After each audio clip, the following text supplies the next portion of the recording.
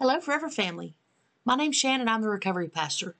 Have you ever read something in Scripture and thought, wow, they are speaking my life? They are telling my life story. Or maybe it's, that's exactly what my family has gone through. I don't know about you, but I have. And last night, after reading through the book of Ruth again, I feel like we just need to touch base because there's many aspects where I could say, I am Ruth. So today we're going to dive into the book of Ruth. First, let's do a little bit of background information. So this book is set during the time of Judges. It was a very sad period. There was no king for Israel, so everyone basically did what they saw was right in their own eyes. Now, there was a famine in the land, and Ruth was she was a Moabite woman. And Moab was basically to the far side of the Dead Sea. Now, the people of Moab were descendants of Lot, and that's Abraham's nephew. But they were descendants of Lot and his firstborn daughter. So Ruth was basically Gentile descendant, very humble circumstances. But in the end, she worshiped the God of Israel, and she married into God's chosen people. She became an ancestor to King David and to Jesus. But her story was not that short. It wasn't that simple. There were a few things that had to happen. But in order to go through these things, it was through her experiences that we see God demonstrates provision, grace, love, and redemption. Now, the book of Ruth tells us about a family redeemer. And this family redeemer, that was a role that was designated to ensure that a man's lineage would continue if he had no heirs.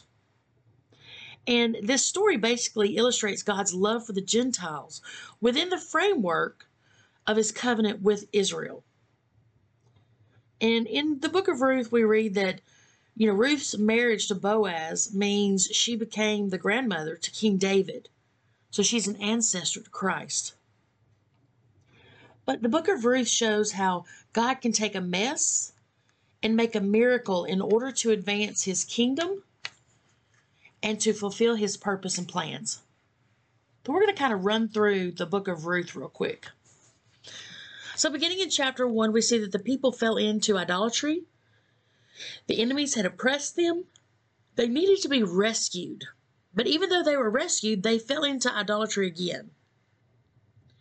There was this famine in the land, and many believed that this was a result of God's judgment on Israel falling into idolatry. So basically, things go from good to bad to worse for the descendants of Abraham. Now, when we think about all the struggles of Naomi and her husband, and they left because it was a famine, and their sons married Gentiles,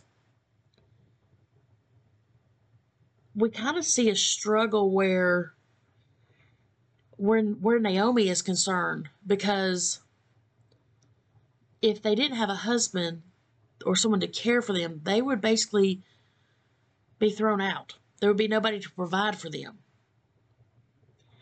And so it's through the difficulties of Naomi that God actually does big work. Now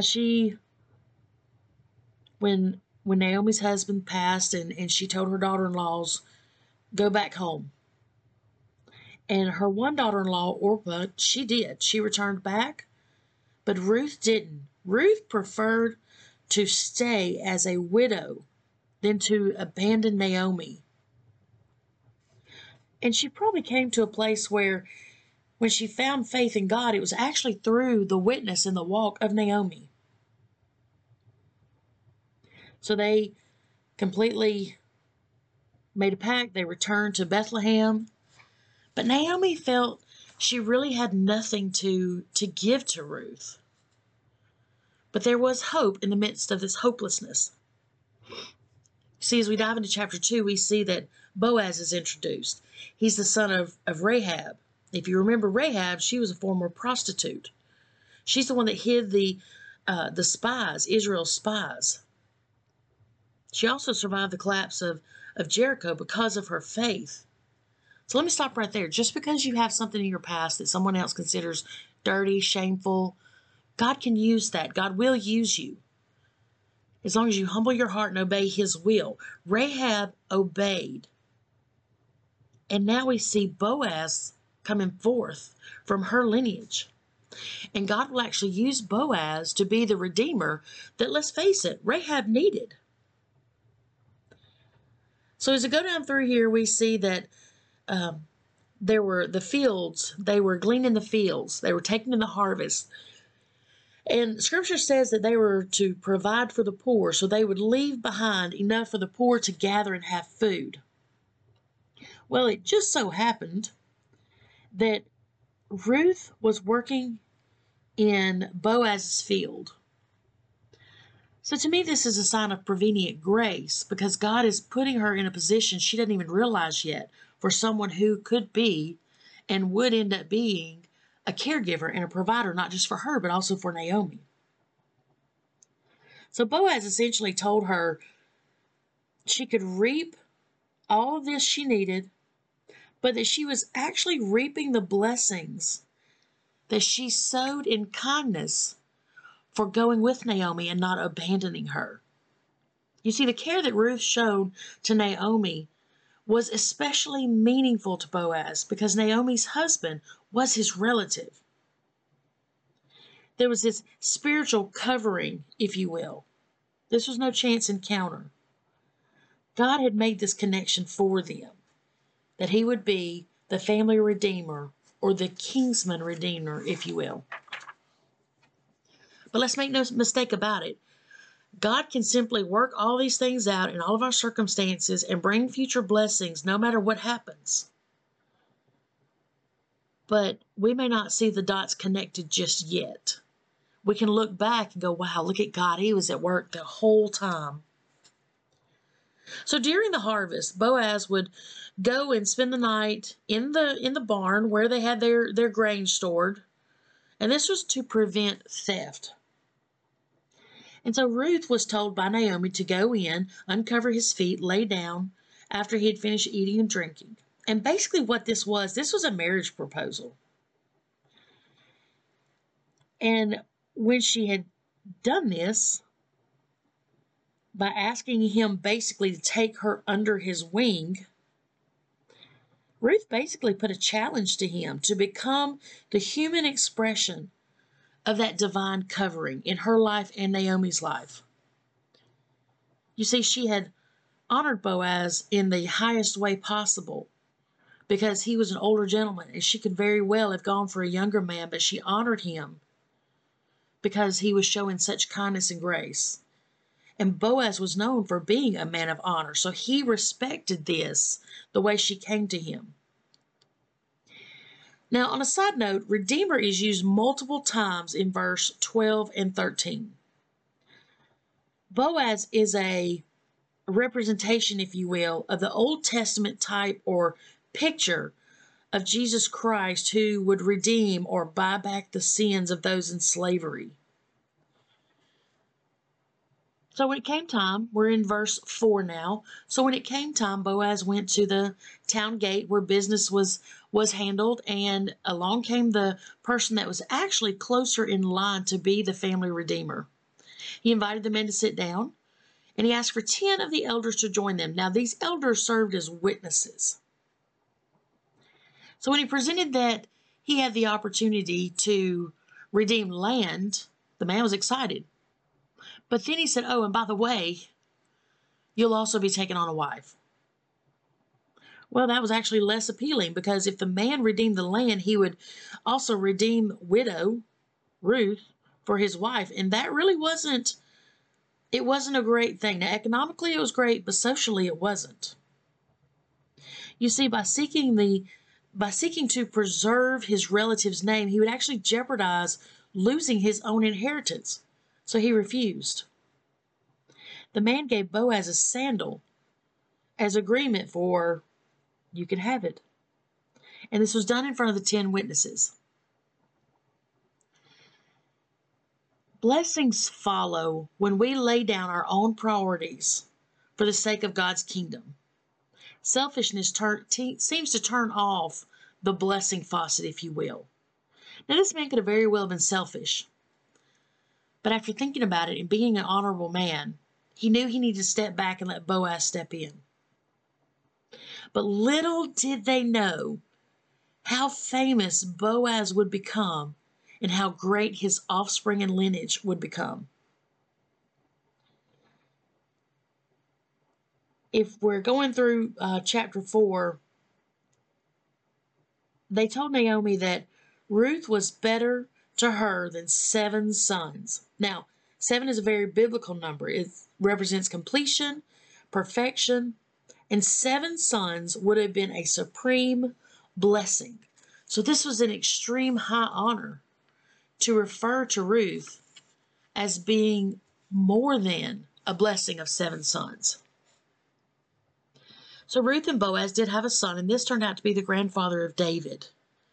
The kingly line of David would ultimately lead to the Messiah. Ironically, Naomi and Ruth went back to Bethlehem. That was their ancestry home. And we know that Bethlehem is also where Jesus was born. I want to leave this with you. By submitting yourself to the Lord's agenda, you open yourself to His sovereign purposes, not only for your own benefit, but potentially for the benefit of generations after you. There's so much that Ruth proved. She had nothing. She had lost everything. She was destitute. She might as well have just laid down and died. But she kept chasing after what she saw Naomi living out. And in the end, God blessed her, blessed Naomi through her, because she kept chasing after what she didn't fully understand at first. But she knew there was something there. And as a result, she's part of the lineage of Messiah.